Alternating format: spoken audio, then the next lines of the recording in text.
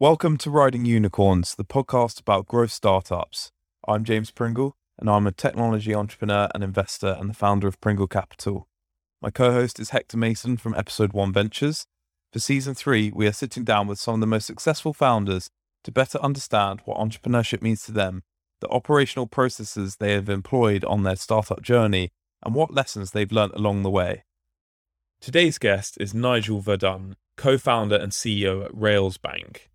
Railsbank is a global banking-as-a-service business that enables any company or brand to become a fintech. Before founding Railsbank, Nigel was successful with a few other companies. He founded Evolution in 2003, which was acquired by BAE Systems. And then Nigel is also the founder of Currency Cloud, which was acquired for £700 million by Visa. So an incredible amount of depth and breadth when it comes to entrepreneurship. So let's find out more about Nigel's story. Hi, Nigel. Welcome to Riding Unicorns. Thank you for the invitation. I'm delighted to be here. Great. So we're starting all Season 3 episodes with a broad question, which is, what does entrepreneurship mean to you? To me, it's looking at problems that annoy you or you see opportunity in, and you have this thinking that I wish it could be like this, and then going and doing something about it. And it's sometimes quite a lonely space because, as you've probably seen that classic YouTube thing of the first dancer, it's the first crazy dancer getting up on a dance floor and trying to figure out, can we solve this problem? What's the economics behind it? Do people actually really care about it? And that type of thing. And being able to put up with a lot of really don't care, no's, and lots of knockdowns. So you just got to be fairly robust to go through that and keep the vision going. But also be self-introspective enough to be able to say that just doesn't work and move on. But years ago, I used to co-own with a friend of mine, Damon Hart Davis, one of the first web publishing internet service providers in the UK. And I was Demon Internet. There was Pipex, there was the University of Kent, and ourselves, XNet.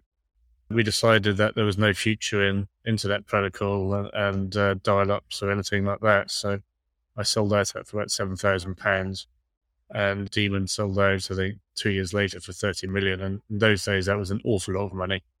Yeah, I mean, it's not often that we get to speak to guests on Riding Unicorns who've set up two hugely successful businesses back to back. We've had Alex Chesterman, so he's another example. But what is it that motivated you to start Railsbank after Currency Cloud?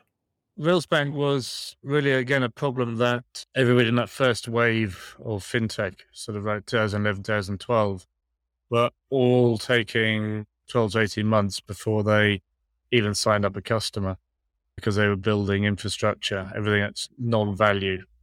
And that was burning venture money, just building infrastructure rather than building a product on top of your infrastructure. So we did it in Currency Cloud, TransferWise did it. Everybody pretty much at that time had to build all the pipes and things. So we thought, why don't we go and build the pipes and make them available and solve all the operational pieces and the risk management, simple APIs so you can just integrate to the same sort of way we did it with FX and payments for Currency Cloud. Just hide all the stuff you just don't need to know. So that's what we originally did. It was to help launch fintech companies faster. Where we've evolved to is this world we call embedded financial experiences. And talking about Kazoo and Alex, for example, embedding the loan into the car buying experience, because consumers don't wake up in the morning and want to buy a car loan. They want to buy a car. Consumers are all driven by experiences.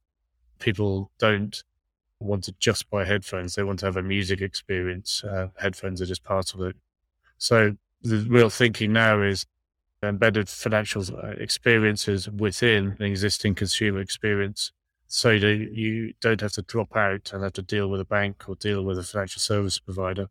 It's seamless. And I think Auto One in Germany, similar sort of thing to Kazoo. You can buy and finance a car in 40 seconds.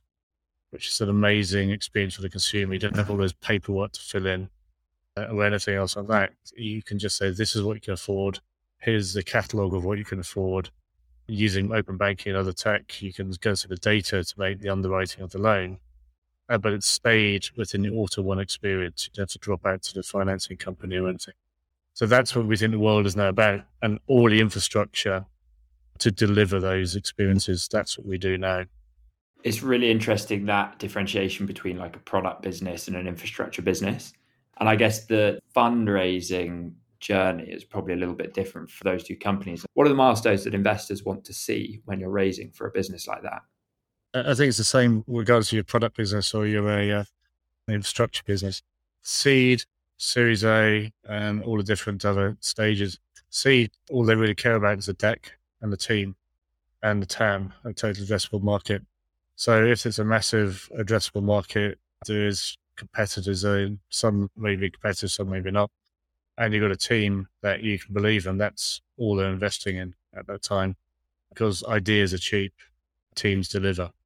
And so on the early stage, it'd say, here's our idea. I was lucky to work alongside a guy called John Coplin, who used to run Google Pay EMEA. And he said he tried to get Citibank to deliver 18 countries to him within 2 years. And so like 3 years later, they'd done really nothing. And so he'd seen the pain point. And so we went around with John, he was one of our first money in, and various others around to raise capital there, because they figured out the problem, saw it was there, and they backed the team because we've done it before. On Series A onwards, that's all about traction, whether it's downloads or an app, or whether people buy into your value prop. And so before building tech, one of the big learnings has been create a value prop and see if people buy it. I think Dropbox are probably the best people to ever do that. They just had a landing page with the value prop, store data for free, essentially, and got 1 million signups before they built any tech.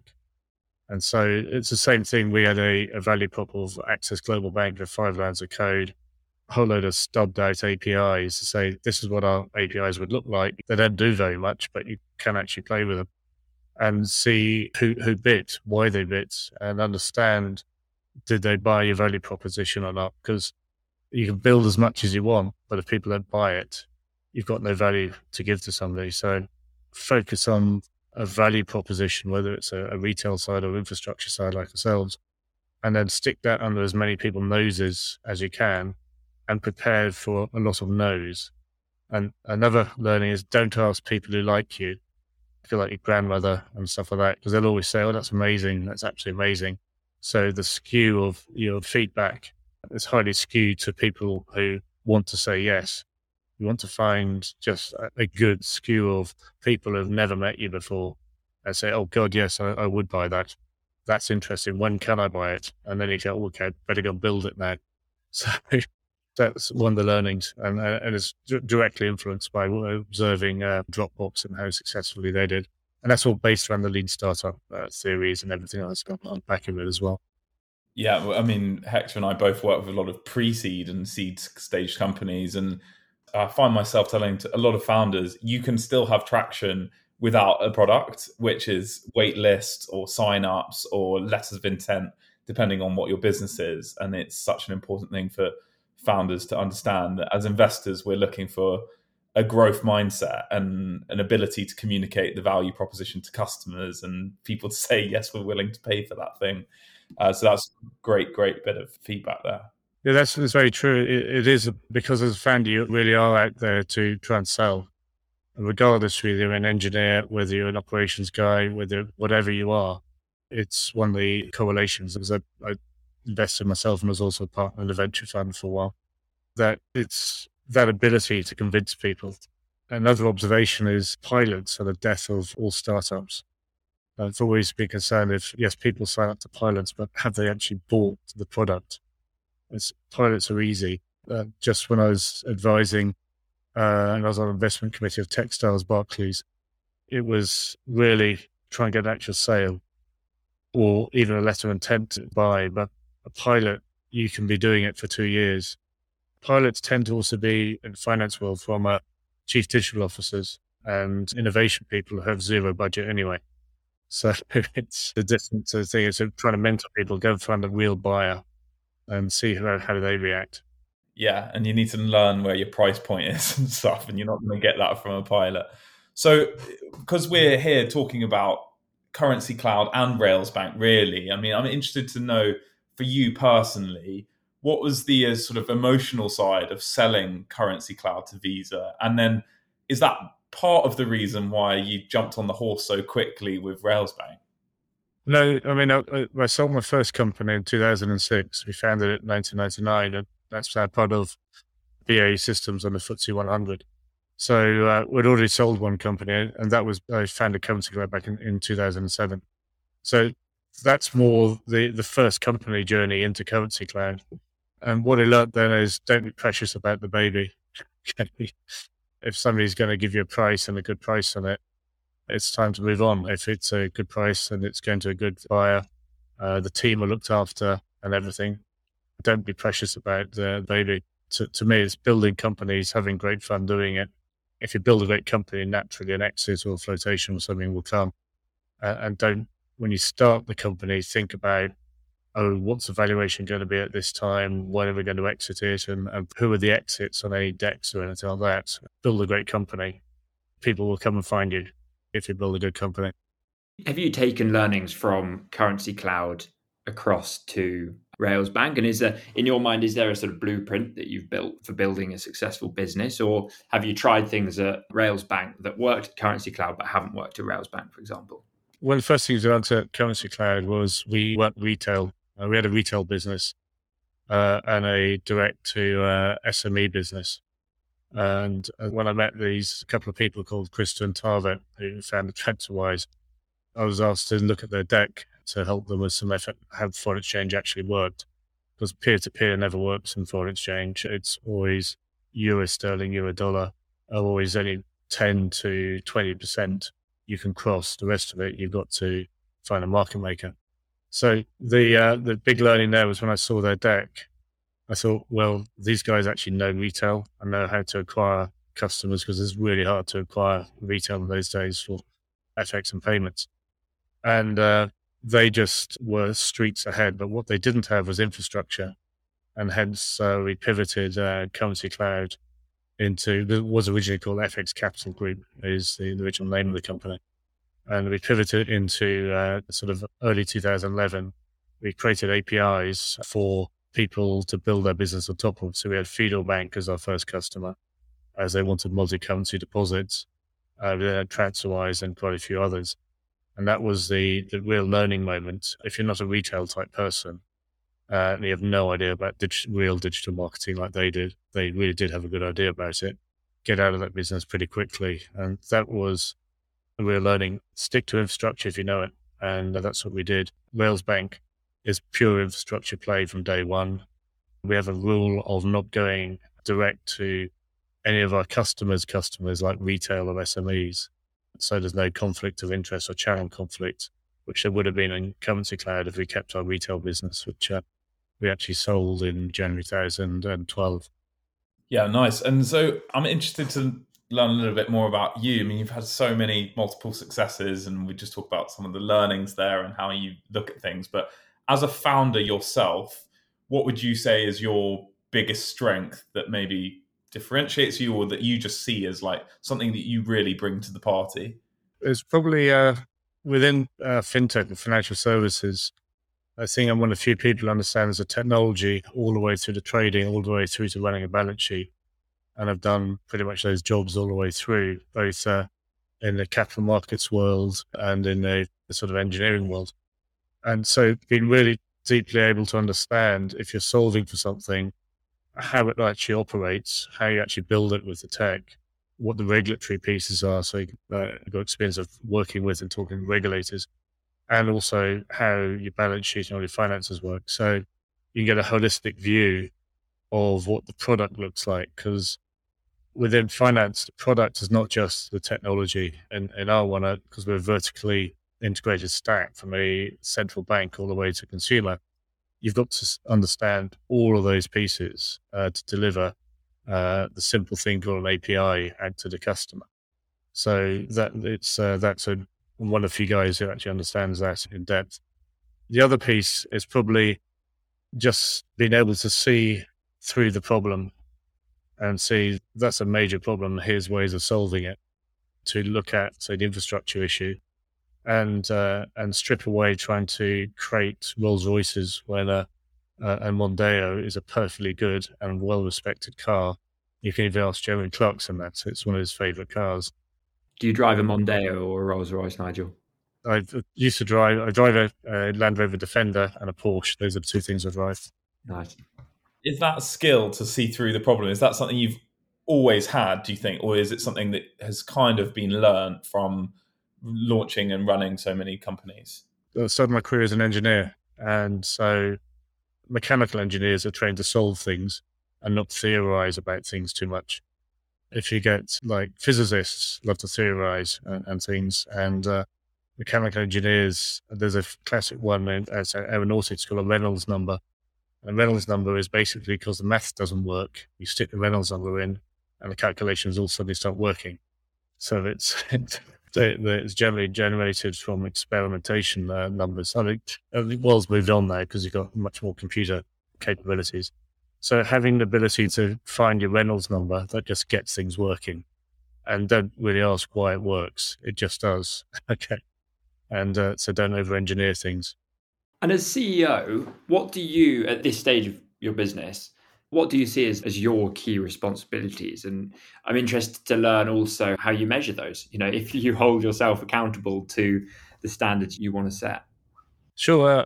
My key responsibility is getting out the way of people and letting them get on with their jobs. Because my main role is to hire phenomenal people, give them the encouragement and the direction they need, and occasionally the reins, but take the reins off as soon as you can, or stabilizers rather than reins. My main role is really about helping guide their decision making, trusting them to make decisions, and liaising between them and raising the capital for the business and setting the vision of the business and giving direction. Much as I'd love to get deep into the product, I've now got Stuart Gregory, 6 years from TransferWise. He's far better than me at products than I've ever been. He now runs that and he runs it extremely well. John Hammond, who used to be Chief Commercial Officer at Currency Cloud, is extremely good at everything customer, from the marketing side to the sales and the onboarding to customer success, support, and all those pieces they're able to run, and knows how to run an NPS score and motivate the sales team and everything correctly and target the right ideal customer profile. So it's really, initially you got to do everything, and then you've got to give up the bits that you think you're good at and actually aren't. And so, but still give the direction and vision of the company and motivate people to buy into that. It sounds like two important chunks of your day are spent hiring and fundraising. Is that right? It's hiring, fundraising, and helping solve problems that there's something blocked to the company. For example, onboarding journey wasn't great because it was split across 3 decision makers. So making sure that it's one decision maker and then giving everybody the support that they're not losing something, they're gaining, because we need to have one decision making there for the process can work. So it's things like that. So it's a lot of problem solving too, and helping people tell the story in their business. So it's coaching people to get out of PowerPoint decks, for example, and into being able to articulate their part of the business verbally in front of people, and know the detail of the data and the metrics and their OKRs without resorting to PowerPoint. That's interesting. So do you give coaching to people beneath you and sort of train them in selling the vision, getting buy-in, getting enthusiasm built, all that stuff? This is day-to-day management. So coaching is part of the job, because as a CEO, really, you're not a player on the pitch anymore. They don't want you on the pitch anymore. They want you to be the manager, giving direction. So it's a similar sort of thing in a sports team. It's you sort of coach them, but once they're on the pitch, they've got to play and everything. So that's how very much see the role now. But beforehand, I was probably too involved. Currency Cloud is definitely too involved, and Evolution, the first one, too involved. And so it's learning how to not be involved and act as a sort of manager coach as opposed to a player coach. Hector and I are fascinated by the idea of like sports management and business management. That's a whole separate topic. So rugby's a massive passion of mine. I've played it for 25 years. So from when I was 8, so I gave up quite a few years ago. If you look to when England won the World Cup, and I'm not English either, that was I'm Irish, so that was a real bad thing for me. But what Sir Clive Woodward did was he got a diverse team of people and brought them together. And they weren't the best players, but they were the best team. And there's no difference in running a business. And so when he brought that team together, he had various techniques on how to make sure they all behaved as a team. They owned the team, they owned the behaviours, and there's very much core values led. And they produced some amazing rugby. And they happened to have some very good individuals in there, but the individuals played in the team. When Martin took over, who was a phenomenal captain and a phenomenal player, and is still looked up to all over the world, he created a team of Martin Johnsons, just in different shapes and sizes. And so there's no diversity in the team. So the big learning from that is diversity also wins. And then the incremental things that Dave Beresford thing on cycling, incremental things allow you to win. And so all those things, is whether you're managing a sports team or managing a business, they're all similar things. If you're always going forward, you're generally winning. I think McEnroe used to say that. He was always always on the front foot, always attacking. And that's why everybody else was feeling the pressure from him. If you're always going forward, your competitors feel that. They absolutely feel it, whether you're competitors in business or competitors on the pitch. And you can see it in rugby. As soon as you get New Zealand on the back foot, like Ireland did just recently, they couldn't be on the front foot. Therefore, they couldn't win. They did the same to them in the stadium in Chicago too. Even the best players in the world on the back foot find it difficult to win. So it's all this small steps going forward, incremental sort of improvements, no big bang stuff. Diversity is a massive thing for getting people. It's harder to manage because it is a bit like herding cats, but you get better outcomes and you get, I think, better thinking too with diverse types of people. Yeah, and there's a great podcast with Sir Clive Woodward on the High Performance podcast, and he gets the team to decide what on time means, and he puts them all in a room and says, "Come back to me when what on time means to you." And Martin Johnson comes out and says, "We've discussed it, and on time means 10 minutes early." And so he said, "Great. So if I say 12 o'clock, you're all going to be there at 11:50, right?" And he said, "Yeah." And so then he never had to tell anyone off for being late because they were never late and they were always 10 minutes early, and they'd subscribed to that. They came up with that themselves. It was very clever management tech. Teamship rules. It's teamship rules, yeah. Yeah, really fascinating. So you've obviously sort of interested in that as a concept, like management and team building and everything. So at your businesses, what's your like number one tip for hiring? Like, how do you go about pulling together these people? You've obviously got a couple of senior execs that you've known from previous companies and experiences, but when looking at completely new kind of roles, how do you go about that? And what's the silver bullet for you when making a hiring decision? Within your company, be absolutely clear on what your core values are and the sort of behaviors that are expected, and hire on that. Skills are secondary. So you really want to hire people who are super smart, can pick things up. But if they've got the same core values, the same behaviors, they'll fit in with the team, they'll figure things out. And don't just hire them because they're nice. Okay. There's a whole load of theory and everything around behavior-based and values-based hiring as opposed to skills-based as well. Skills are the secondary beyond that, because I think you'll better teams if they've all got the same core sets of values. And you'll see that in a team, if you've made a bad hire, for example, or somebody doesn't fit in and may not be, but it's not a bad person, but they'll self-select out quite quickly. And so I think you let them go with their dignity and everything. If there's one tip, is figure out what the values are of your company and the values and the behaviors, and hire people in for that. There's also somebody's experience, somebody who's worked in a fairly comfortable sort of bank type position and then put them into a raging Series A to Series B high growth environment, they can feel incredibly lost as well. So there's some experiences that people have gone through I found this time hiring people like Stuart from TransferWise, David Pratt, the former global financial controller for TransferWise, has joined us on Monday as well. They've been through the same story. When they came, I said to them, do you want to do the same thing again? Because they got to check, because it was probably quite a bruising journey, even though Chris and Tava are great guys. It's still a bruising journey again to the great growth that they went through. And so it's great having people, same core values, with deep experience, relevant experience for the stage of our company. And then the other thing is the type of people, mindsets, different for different stages. Some people go all the way. I met somebody the other day in Lisbon, actually, who was, I think he was the first VP hired into Amazon. So he's like 18 years or something in Amazon. That's probably a rare person who's gone through all the way through. He's now the governance of the 6-pager. And so people move on and different skills at different stages. And people prefer different stages. It's incredibly uncomfortable at a sort of like pre-revenue, you got 55 pence in the bank account type of environment. Then you need just believers, people who just drink the Kool-Aid and believe. And they get frustrated if they're in a big normal type company. They've got different skills and different needs and wants. So it's focusing on the right people and behaviors and values.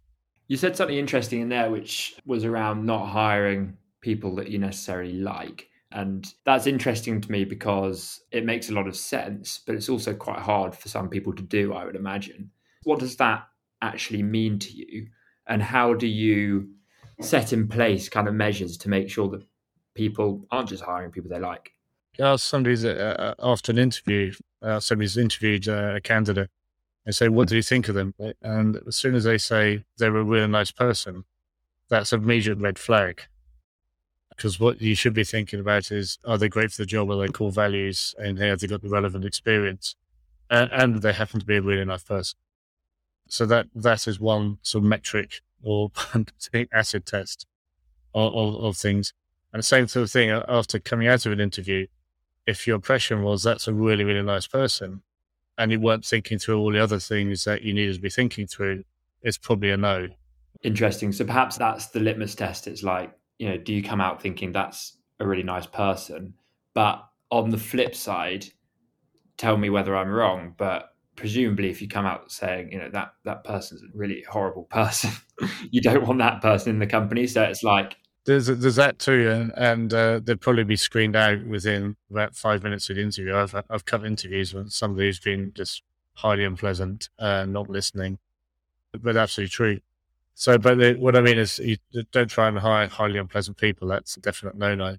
But it's just saying you don't have to be friends. If you see what I mean, you've got to be respectful colleagues, and you'll see that same on sports. Not everybody on various rugby teams are great mates, but they play together as a great team as well. Yeah, if you're coming out and the first thing you can think of is they're really nice, rather than they're going to be amazing and move the needle, then that's the litmus. If somebody says yes, they're going to. I literally had one yesterday who the CFO said yes, basically yes, she will massively move the needle. That's a good thumbs up. He used exactly that comment, and that you can tell that that's a person we really need, and I'm sure will do really well within the company. All of this kind of leads to a question around culture, and we've kind of covered different aspects of culture with what we've spoken about already. But how do you guys think about culture? And founders that we've spoken to actually think quite differently about it, and some founders are very culture first and believe that the culture is what has led to the success of the business. How do you guys think about it? Is it kind of a happy byproduct of building a successful business and hiring nice people, not hiring nice people, hiring effective people? Or is it something you focus very clearly on? You've got to give an environment where people feel safe, have the right core values and everything, and are motivated to do the right things with the customer. And a classic example is a bad culture is people who just do tasks rather than focus on outcomes. And so everybody finds that sort of thing in part of the business. But if you can have the culture of the business as focus on outcomes, and that's a massive TransferWise thing, actually. focus on outcomes, you then forget about the task. You got to do them, but the outcome's the important piece. And that's an amazing culture because people see results. People feel happy because they got results and they are empowered to generate the outcome. Because if they're not given the tools and money, the space and the backing to produce outcomes, they're never going to do that. But if they're just sitting there doing tasks, they'll just keep on doing tasks and you don't get outcomes. And we've had it in parts of our business as well. So that's something to an outcome-based business is a much more healthy environment. So culture is massively important, but I just look at it really at values and behaviors. And you get those right, you get happy people working in the company. You'll always get some people who are unhappy. Unfortunately, that's the nature of it as you go. So you've got 1,000 people, there'll always be some unhappy people in there. That's the nature of relation sizes and things. But another one is very much empowering people. We were growing fast. We were having some challenges with our transaction monitoring side of the business. What it turned out to be is the team weren't empowered to sort it out themselves. And once we figured that out, the Sinead who actually led that piece of work, and they had the sort of like, get everything off our chest. It's terrible. Here are all the problems with it. Here's ways we can go forward. Here's the numbers and stuff that back up. So it gives some insights as to how we should be doing things. Okay, this is what we need to go forward. And they've done an amazing job of sorting that out. And we just leave it alone because they empower it. So you'll find us in growth, you suddenly find some things will stop because you haven't had our own eyes on the ball on an important area of the business. Just best step back, empower people, give them motivation, give them the backing they need, and let them get on with it. Now, things don't change overnight as well. And so you've got to give them the 6 to 9 months to make the change. You can't get 6 to 9 months work into 2 afternoons as well, because the change is part of the day job as well as also instigating change is important. So, and a lot of scaling companies, I've talked to quite a few founders who built massive businesses and all quite, now some of them are investors, quite sort of behind the scenes investors. And it's the same thing as that they've got exactly the same stories of things they grew too fast, things weren't working over here, empower them, give them backing, celebrate the death of the old, if you said, and move on, and just be cognizant as nothing's perfect all the time. It's always a challenge, but make sure you're going forward all the time. Yeah, nothing is perfect, especially in scale ups, and there's been a lot of success. But what is a moment that you look back on where things just suddenly felt like it was all going wrong, like that email that you get in the morning that just like sucker punches you? And what was your decision making around like trying to get back on track? There's one investor, I won't name them.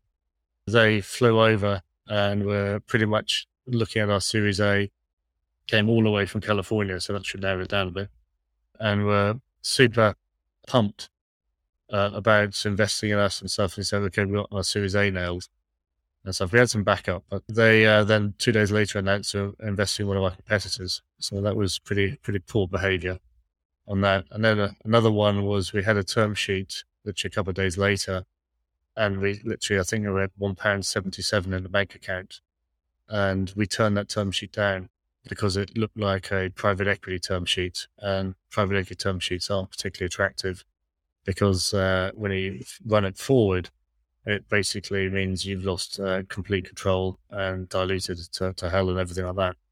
And so we declined that, and out of luck, another investor flew in from Tel Aviv, Meirav and Hanoi, and Adoram from Moneta VC, and they gave us a verbal term sheet after morning's due diligence. So it's like, that was quite a roller coaster of a few days. So the story there is just to keep going and do what you know was the right decision, really. Don't assume like you've got 1 or 2 investors. Go and talk to tons of them, and it's like a sales process. It's a funnel. You go through them, target the right ones. So you're not talking to somebody who invests in pharmaceuticals and fintech. That's a totally stupid idea, but you've got to have a big funnel to come through. And it's actually quite learning process too, because you really got to learn to pitch. And that's why with my first investor meetings these days, I never use a PowerPoint deck, because I was pitching, and the previous person was pitching to him. He was just typing on his laptop as the guy was pitching. So actually, the person pitching was a very good friend of mine. And as I went to pitch, my colleague pushed his laptop top down. We didn't use PowerPoint decks, and so that was a learning thing. Thanks to Oliver on that. He'd pay attention if you talked and didn't show a PowerPoint deck. Nigel, it's been fantastic having you. And we, as you know, always ask people about a dinner party guest game or a business lunch game where you can invite 3 people. And I wonder who those 3 people would be for you. Sure. There'd be Jimi Hendrix, Jeff Bezos, and Edmund Hillary. Jimi Hendrix, because it's just like he changed. I'm a guitarist, and I've played, built, and collect guitars for whatever 30 years. It's just he changed the way people played. Nobody sounded anything like him before it. So it's just nice to ask a question: did he just do it that way, or what made him? What influenced him? How did he discover his new way? It's just because that was a massive changing moment in music, especially in guitar, and how it was used. Jeff Bezos, he's built a massive company that still remains very startup and very customer focused, with a total obsession around it. Really interesting to hear the stories. A colleague of his who we met at Lisbon gave a lot of background and stories, but it'd be nice to hear it from the horse himself. Edmund Hillary, I love the outdoors and the mountains, and I used to be a professional sailor, ski, a mountaineer, all that type of things. And Edmund Hillary is the first person up Everest. So you can imagine asking him, what was it like? Apart from cold, windy, and God, I need to get down again, and he had some food. 3 really interesting guests who have operated sort of at the extremities of their sectors. So very, very fascinating. Yeah, I'm sure it'd be great. Well, thank you so much, Nigel. We've really enjoyed having you on. There's loads in there for founders and people who are thinking about founding a business to chew over. So yeah, thanks so much for coming on and telling us your Riding Unicorn story. No, thank you. And thanks for the invitation, and hope it was helpful and useful to the audience. Absolutely. That's it for this week. I hope you were able to take away many learnings from this episode. Thankfully, we have plenty more amazing guests and insightful conversations coming your way every week, every Wednesday. Be sure to subscribe to Riding Unicorns on Apple, Spotify, or wherever else you get your podcasts. Thank you again for listening. If you're interested in supporting the show, don't forget to follow us on Twitter @RidingUnicorns_, and follow us on LinkedIn as well by searching Riding Unicorns. See you next time.